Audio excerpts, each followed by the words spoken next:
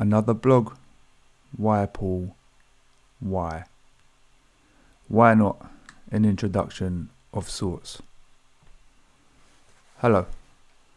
Perhaps it would be good if I introduce this new venture into Substack. I'm Paul. I've been writing and performing for a fair few years now, mainly in London, occasionally outside of it. I enjoy what I do. Before I did any of this, I was a rapper who wrote lyrics, and still does. Long story short, I never intended to do any of this. This being poems, stories, theatre, blogs, etc. Not consciously anyway. I fell into live poetry and also fringe theatre, both of them due to chance meetings with people. I never formally studied anything, and everything I've learned I've picked up along the way. Consequently, I've developed an ad hoc way of writing and performing, and just generally living life. My path into this probably isn't all that unique. I've met plenty of people who found themselves doing this without ever having set out to do it. If I'm being honest, I've probably used the whole not being educated thing as a bit of a crutch, and also as something to almost brag about. The crutch bit being when I have to write funding forms and haven't yet mastered that funding type language that evades so many of us and can be a pain in the arse trying to write. The brag bit being probably a cover up for my own insecurities about not knowing enough about the art forms I operate in and the way I go about doing what I do. Am I doing it right? Is someone gonna dig me out for it? Prime example, I'm worried that I should have put a semicolon in that last sentence somewhere. So why am I doing this?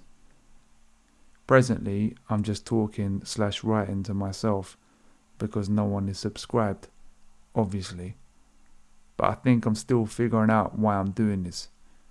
As self-absorbed as that sounds, and probably is, it's kind of fun trying to work it out.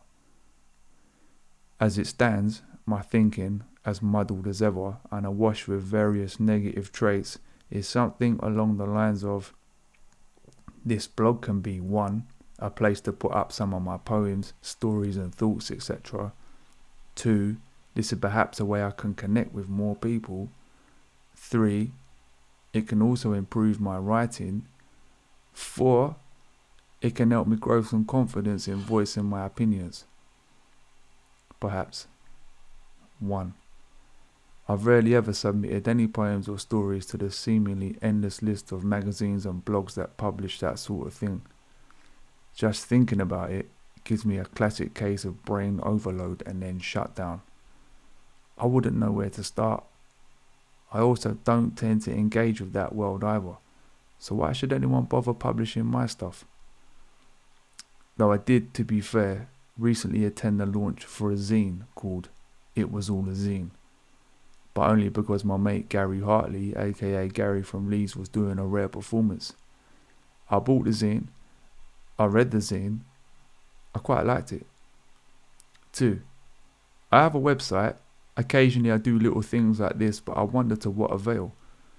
Substack got me excited, well, curious at least, because it seems to be a centralized platform for writers, so maybe you can reach more people, tags and keywords.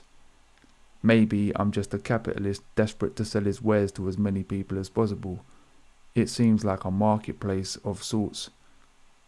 A marketplace of thoughts. You can have that, mate. Who knows, maybe I'm just pissing in the wind. I'm late to the party as ever, but I'll post anyway and see where it goes.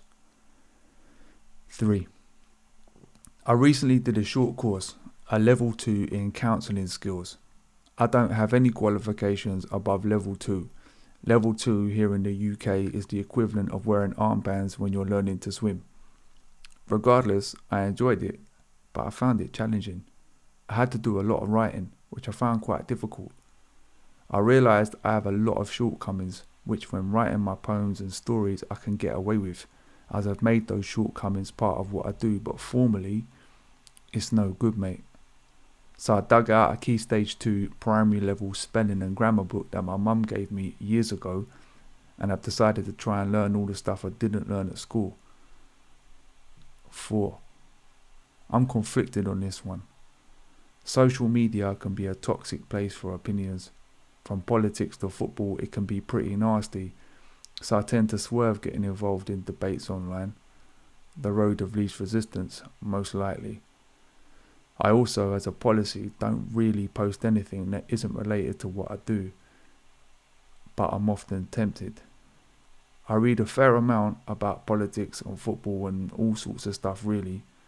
I often don't agree with the way the wind prevails, but I'm scared if I voice an opinion, the wrong opinion, I'll get shot down quick. I've seen it happen. I also worry I won't be able to defend my position as I lack the knowledge skills to do so. I'll panic and flap and then give in. I've been made to look an idiot many times when talking with people in person. It petrifies me. So perhaps this blog can be a way of me putting out some of those opinions, most of which are just floating around my head causing a nuisance and are probably unformed and not thought through. Writing them down may help with this, and it's, so far, not quite as scary as Twitter. So that's it, mate. Substack. Me. Probably should have mentioned I've got a lifelong habit of being half-assed about things. This could easily slip into that well-polished routine of mine. However, I think with a bit of planning, maybe I can be a bit more disciplined with it. If you have read this, or listened, and you got this far, thanks. Now, let's see where this goes. Paul Cree, October 2021.